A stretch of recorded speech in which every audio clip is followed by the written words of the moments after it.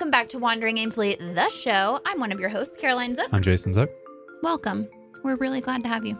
This episode is about vegetables and self-doubt. It's not about vegetables, although At the end. Stick to the end and we talk a little bit about vegetables. Yeah. This episode is actually about self-doubt, and we talk about all kinds of different things related to self-doubt. We talk about how it never really goes away. Sorry, guys out there. We don't Spoiler have the alert, secret spoiler alert. to self-doubt here. We talk about imposter syndrome. We talk about embarking on new phases of your business journey or your creative journey. We talk about ways that you can just kind of work with your self-doubt and start the thing that you've been meaning to start. What else Got a bunch of metaphors in here for you that you can use to visually understand. So if self-doubt is something you deal with, this episode is going to be for you, and we hope it helps you, and we hope you enjoy it. Enjoy.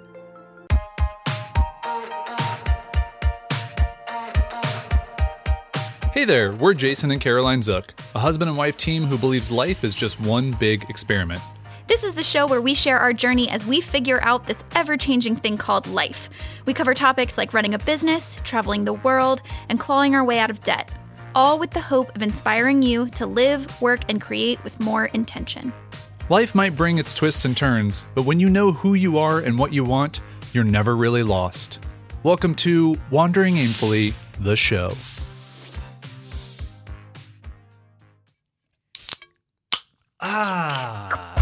Just cracking open a crisp, cold, red stripe. Hooray, beer. You already made that joke like a couple episodes ago. I know, but when I think of like happiness and beer, I think of drinking Red Stripe in Jamaica, which I did one time, but it was off of a cruise ship. When I think of happiness and beer. Yeah, Jamaica and drinking a Red Stripe. When I think of happiness and beer, I think of a tropical destination with like a Corona. Right. Which is you so should try basic. a Red Stripe in Jamaica. Okay. Yeah. This episode brought to you by the country of Jamaica. And Visit happiness. Jamaica and have Red Stripe. Also co-sponsored. Hashtag not sponsored. Not sponsored whatsoever. Let's dive in. Let's talk about self-doubt. But first, let's talk about Let's set sex, the baby. Let's timer. talk about you and me. Let's talk about all the good things and the bad things. Bam, bam, bam. Let's talk about doubt. Let's talk about doubt. It's a little bit of Dak Shepard on his riff on Fact Check, so I don't want to. A lot of Dak Shepard references. Not that many, like one every 3 episodes. All right, That's self-doubt. Where does it come from, Caroline? I don't know where it comes from, but the reason why I wanted to talk about this topic is because I think self-doubt is one of those things that you think it's very prevalent in the beginning of your business journey specifically, or creative journey, or a lot of things. But more specifically, I'm talking about it in the context of business and creativity. However, you and I were talking in the car. You've been an entrepreneur for 10 years. I've been... You keep saying 10 years. What? I'm on my 12th year now. Fine. More than 10 years. Thank you.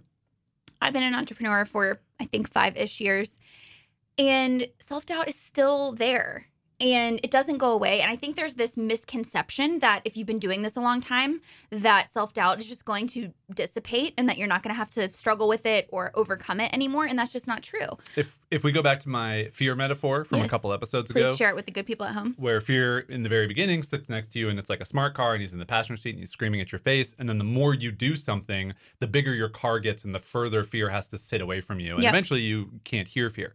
Now, that metaphor works when you're doing the same thing repeated over and over again because it gets less difficult, less anxiety about it, whatever. Mm-hmm. I think the same can be said for self-doubt. Mm-hmm. When we are changing our ideas, when we're changing our strategies, when we're changing our businesses entirely, it's a whole new set of circumstances, which is why the self-doubt we've overcome in previous businesses doesn't apply to new businesses. Right. And so with using that frame, I think self-doubt is actually a great thing because it means that you're experimenting. It means that you're growing. It means that you're trying something new.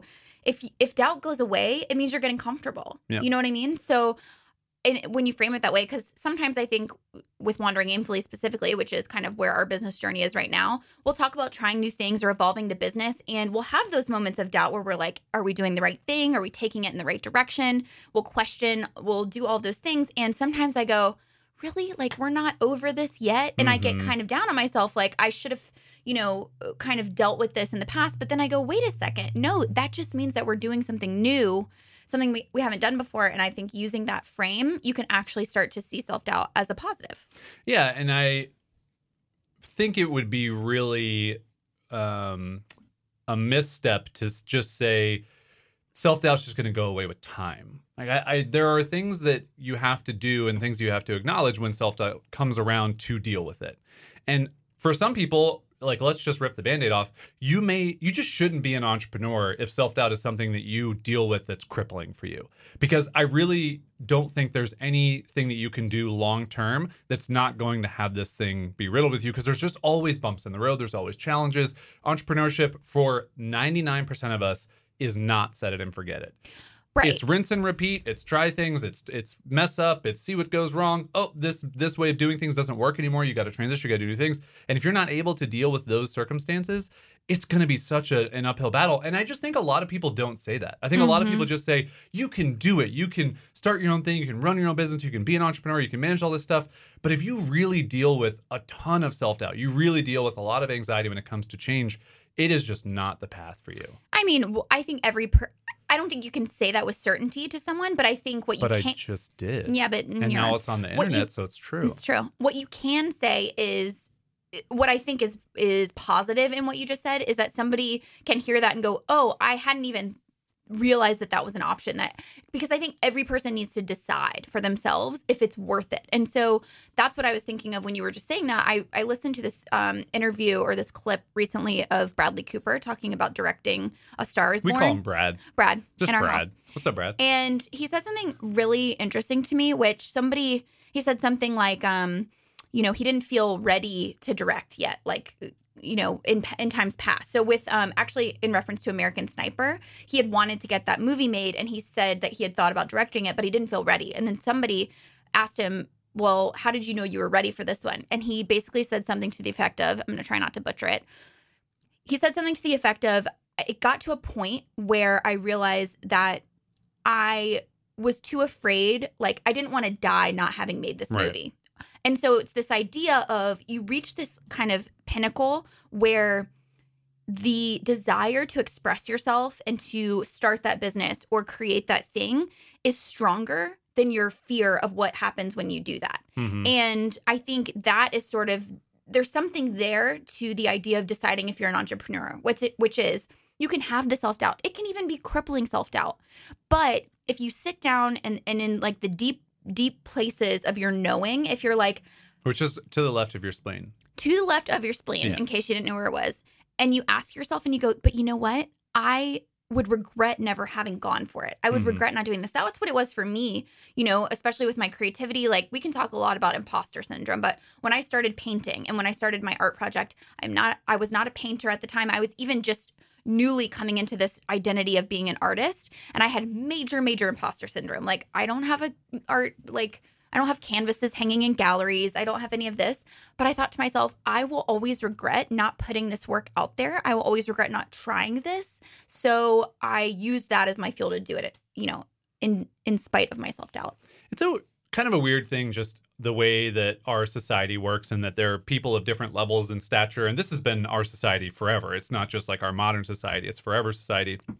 But as humans, there are different hierarchies of humans. And it's interesting, you think about that Steve Jobs quote that is just so famous, and I'm not going to say it perfectly or butcher it, but it's like when you look around you, everyone is just the same as you are with the same set of abilities and circumstances, whatever. And it's just like you realize, oh, wow, like I could do all of this stuff. Now, do I have like the predisposed DNA to be better at it kind of naturally? Do I have the actual desire to like do all the work it takes to do those things?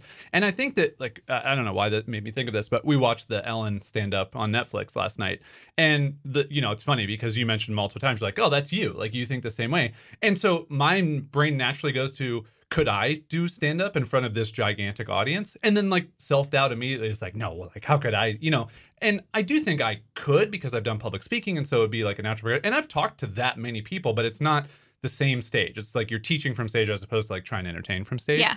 And so I think it's just interesting how you look at someone, specifically this example, like Ellen up on stage doing this thing, and you immediately go like, oh, like I couldn't do that. Like that's just, but why not? Like right. She's just the same of a person as I am, who just looks at the world a little bit differently or whatever. I think our brain immediately goes to what that person has that we don't. So you might say like, oh, years of experience rhythm, crafting jokes. Like same with me with artists. Like I would look at artists and I would go, oh, I don't have an MFA. I don't have years Master's of Fine Arts. Motherfucking art degree? Motherfucking art degree. I wish that's what it stood for. I don't have, a lot more people would go to art school if they could, Yeah. at the end, get a motherfucking art degree. I don't have this like giant studio in San Francisco where I get to paint all day and blah, blah, blah. So you immediately go to comparing yourself to somebody else and saying, what do they have that I don't? And then you focus on that. And instead, I have kind of trained my brain to just go, okay, well, I'm not going to have all that stuff, but what do I have? And it's just shifting your mindset back to what do you have to start with? It's a waste of time to focus on what you don't have. You don't have it. Right. And so focus on what you do. it kind of goes, again, back to that metaphor of like the more you do something, like the less self-doubt you have or less fear you have. It's also the more that you understand the circumstances that you have and don't think about the circumstances you don't have, it makes you appreciate the things that you have. Yeah. So for like your art example, like you started out with kind of like a cubby hole in the second bedroom in our upstairs of Florida where you did art. And it was just it was an IKEA table and it had some stuff on the wall and it was very, very small. You had like one crate of things. We shared it. It was a green screen room for your video recording. It was a catch-all for all of your weird props and stuff. And then it was just a corner. Yeah. And then that transitioned to when we moved to California. You obviously didn't have a lot of stuff, but there was a whole extra room that could just be your art room. And so there were a couple different things and that kind of became your studio. Mm-hmm. But it was nothing compared to when we moved to Oceanside and like that downstairs room became like a full-fledged studio. Mm-hmm. There was canvas everywhere on the ground. There were canvases all up on easels and things. And so I think it is really interesting when you just take a second, and it kind of goes back to your word for the year, which is abundance, of just taking stock and like, oh, I do have a full studio. Like I have a full art studio that's a room in our house.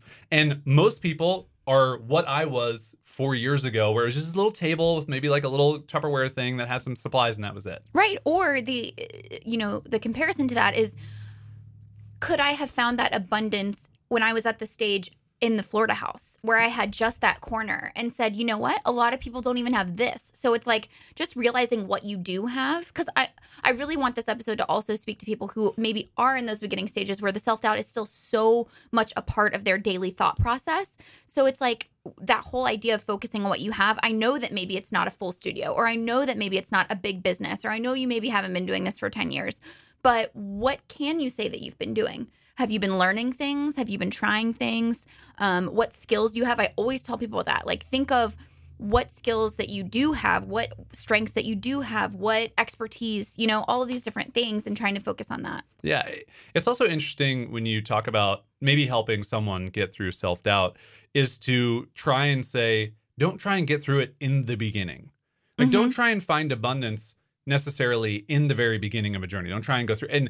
And I think that you have to get a little bit further along than the very beginning stages so that you can reflect on at least some part of it and go, oh yeah, like I'm better than I was, or I have more than I was when I had nothing when I started this thing, or this was just an idea that floated around in my head for years and I finally took action on it. And so many people don't do that. Right. And so I think it becomes so much easier. And it's so cliche, but it's to just start. It's just to do something so that you have something to reflect on, to go, hey, I had self-doubt just about the beginning of this. I'm not much better than I was, whatever the thing is you're trying to do, but I've started. Right. And I'm so much further along just in doing that than most people will get. And it is really, I think, we find ourselves in this position a lot of, it's hard to look back on where we started and what that felt like. And so when people join Wandering Aimfully, or when they bring their ideas to us via email or whatever, and it's kind of hard to put ourselves in their shoes because all we do is just start doing it. Just, like you got to get over this thing. And if you, this is your quote, but if you want the goal more than you feel the reality of what it takes to get there, then do it.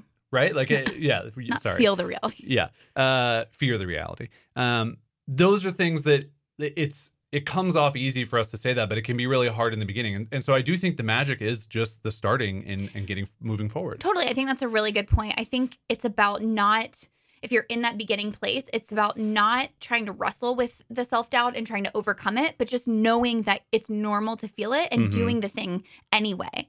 And I think about it kind of with a frame of time, where time is this thing. It's the one resource that we can't get any more of. It's the most precious thing we have. We only have, when you think about however long you're going to be on this earth, you only have a set amount of time.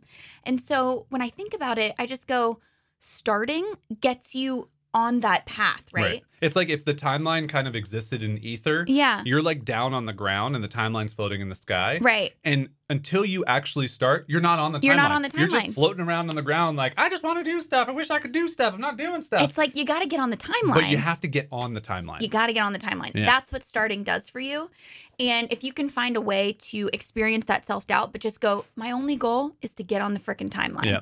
Then you realize, okay, self-doubt is something that I'm going to learn to cope with over time. And experience is going to give me a lot more confidence, kind of harkening back to our confidence episode.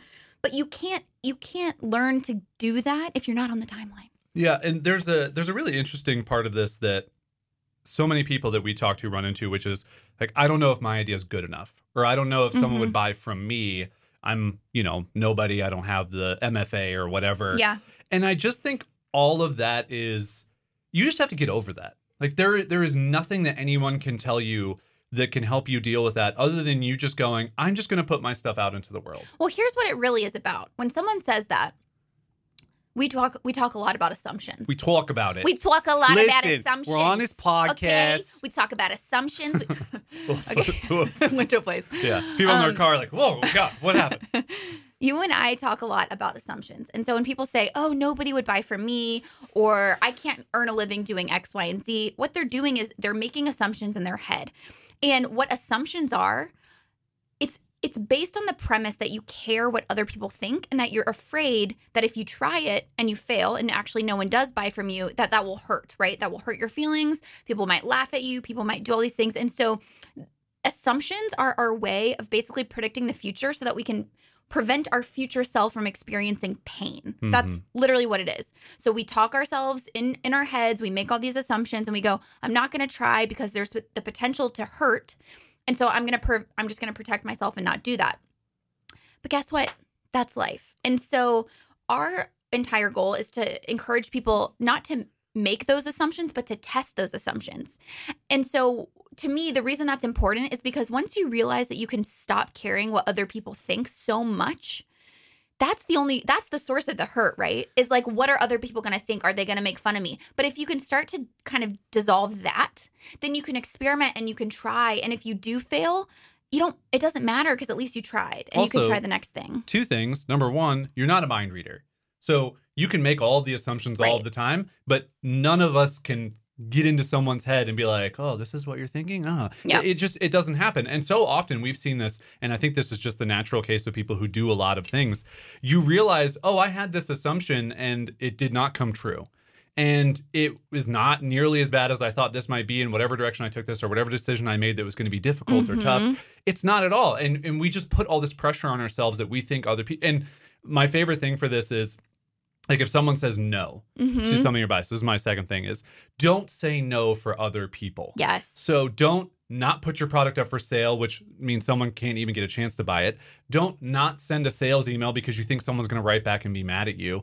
Don't not put a pitch out to someone that you want to work with or whatever because you feel like they're going to say no. Because what happens is when you get a no, it has so much context. And I know this from so much experience because I've spent so many hours sending emails to people trying to get sponsorships and trying to get people to pay for things and all this stuff. And what you realize is that no falls under a couple different categories. It falls under it's not the right time for that person. They don't have money for that thing. They've bought this type of thing before and it hasn't worked out, so they have a bad experience and they don't want to do it again. None of those three things are, no, you're a horrible person and you should go to hell. But that's what we think. Yeah. Like when we don't send the sales emails, when we don't put up the sales page, when we don't take that step to put something out into the world for people to purchase or to consume, it's us thinking they're going to write us back and go, you're the worst person ever. No. I don't think my fear, just speaking specifically for me, it's not that I think somebody's going to write back and say you're a bad person. I'm afraid of somebody writing back and saying like, I don't know what we're afraid of. We're afraid of appearing annoying. We're afraid of appearing overbearing, maybe. Overbearing, desperate. Like, I don't know what those things are. But the point is, it doesn't matter where that fear comes from. It's preventing us from potential opportunities. And so I think that's kind of the point that you're making is like they never, usually they never write back some confirmation of the assumption that you've made of what they're going to do. And even better, a lot of times they'll write back and say yes. Yeah. Another thing that it made me think of, especially with you talking about it's never as bad as we assume that it's going to be in our minds, is specifically in my brain, I think of all the times that we've shifted or pivoted or quit things or shut down products or any type of move where we've stopped doing something. Like I remember specifically for my daily art project in 2016, I wanted to do a different painting for the entire year. And I stopped at 280 because it had stopped allowing me to grow. And instead it was becoming a source of pressure and social pressure. And I didn't like the way it made me feel. And so I just thought it was more important for me to stop. And I remember thinking so many people were going to be disappointed and that people were going to write back and, think certain things about me. And it definitely didn't go that way at all. If anything, people were like, you do you, like, good for you for, listening to your heart and all this great stuff. And so I think that's something that's really important for people out there. I think a lot of times we don't evolve.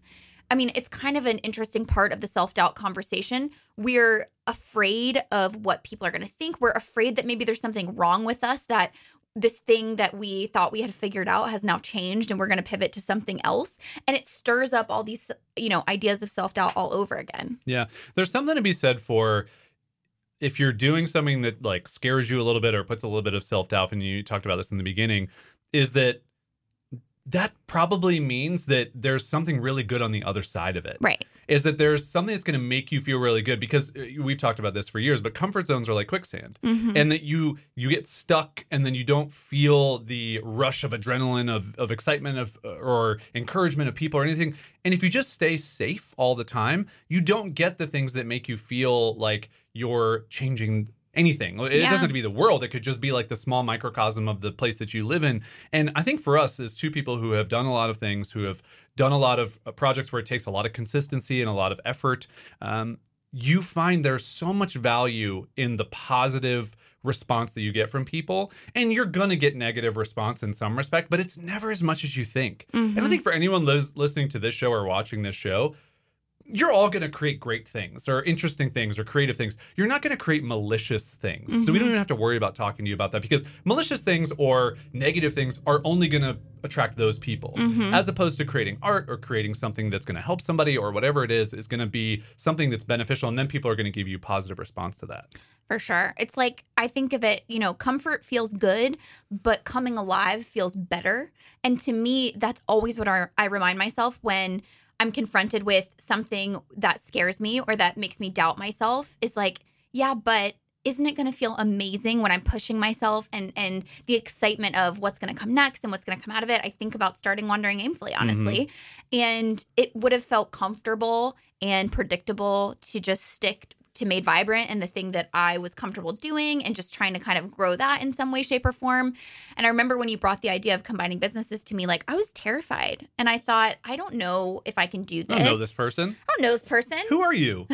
You lived with me for 8 years. I don't even know you. I doubted everything about it. I was like, are people going to think this is weird? Are we going to lose a bunch of people because we're kind of combining forces and all this stuff? But I thought to myself, if there's one thing I know from my past experience, it's that doing new things makes me appreciate different parts of myself, and it makes me grow in a whole new way. And to me, that's what feeling alive is all about, is when you feel that growth and you feel that excitement.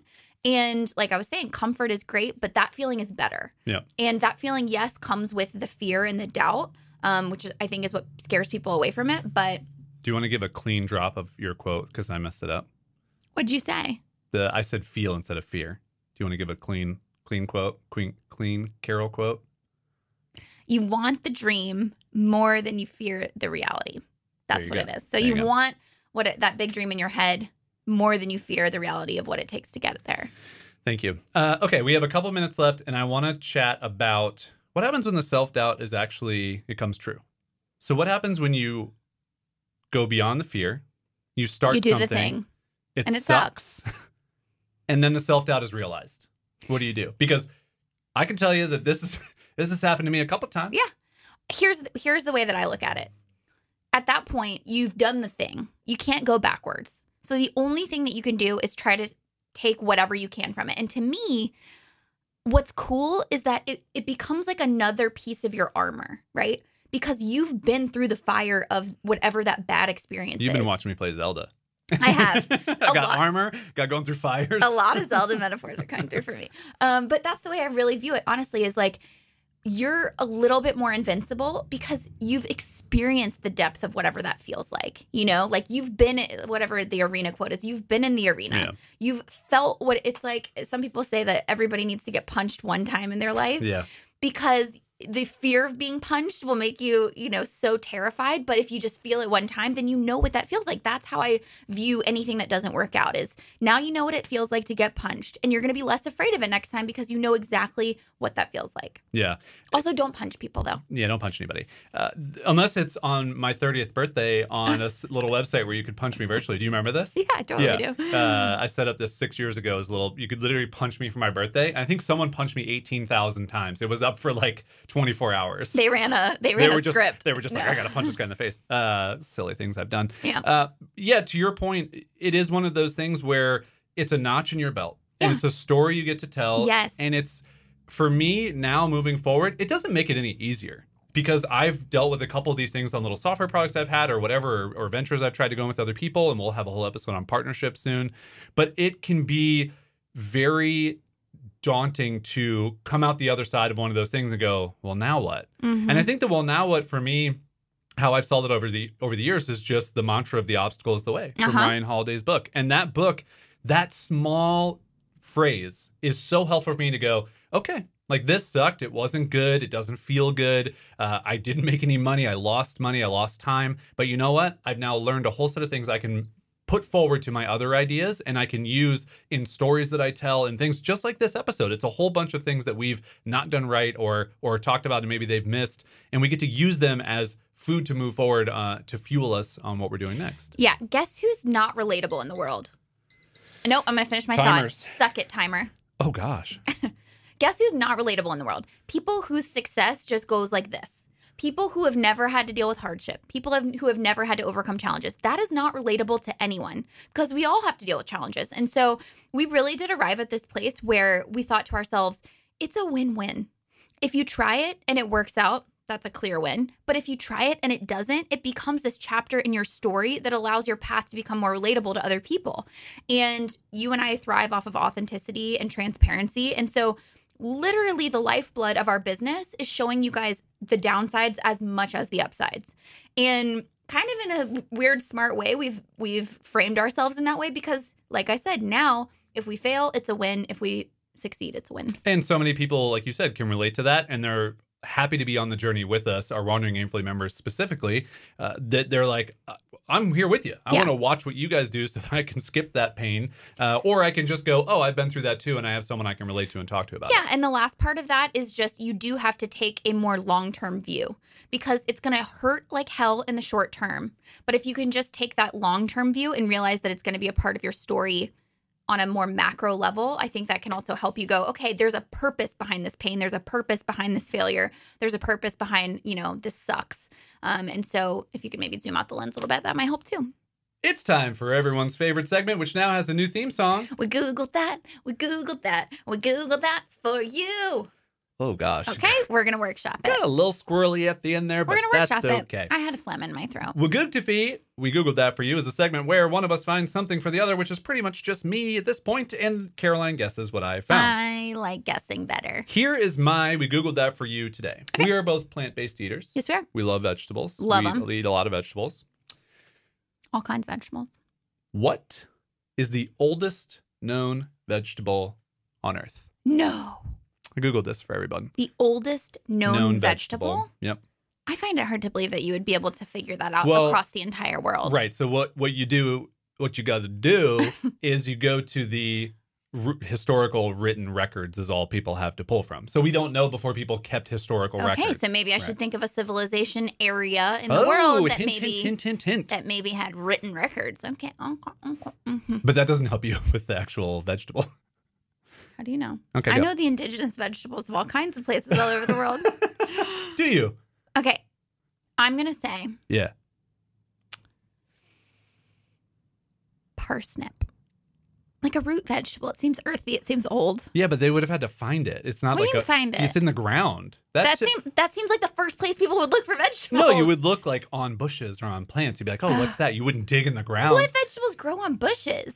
Peas. I was going to say peas. me this phone. I was going to say peas before I said parsnip, you idiot. Who are you saying is an idiot? Oh, okay. Just wanted to make sure because clearly it wasn't me. Uh-huh. I'm thinking peas. Nice. That's great, although it's parsnips. Peas are the oldest known vegetable on Earth. They were prized by the ancient Egyptians, Greeks, and Romans. Peas are a tasty source of protein, fiber, potassium, and B vitamins. Now, peas grow on plant? Little bushes. Little bushes? Yeah. So like the garden sure? that we have in our side yard with our neighbors, we could plant some peas in there. I would love to do a quiz. And they would not be buried in the ground. I would love to do a quiz on how vegetables grow because it's surprising. Surprising. Most of them are surprising. Like pineapples, when we saw I was like, you guys are just sitting there and you're spiky and ready to go. Okay, anyway. All right, we Googled that for you, everyone. We hope you learned something. Go take that knowledge to your friends. Ask them what vegetable was the first on Earth. It's not parsnip. It is P for prehistoric. Just kidding.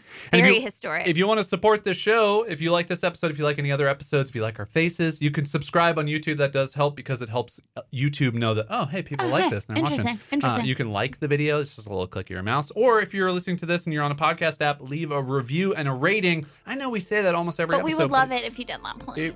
It helps. It helps the algorithms know. And it also helps us feel good in our ego, and also to just continue to be encouraged to show up and record this show for you, because then we know that you like it. So if you don't leave a review, we're quitting. Bye.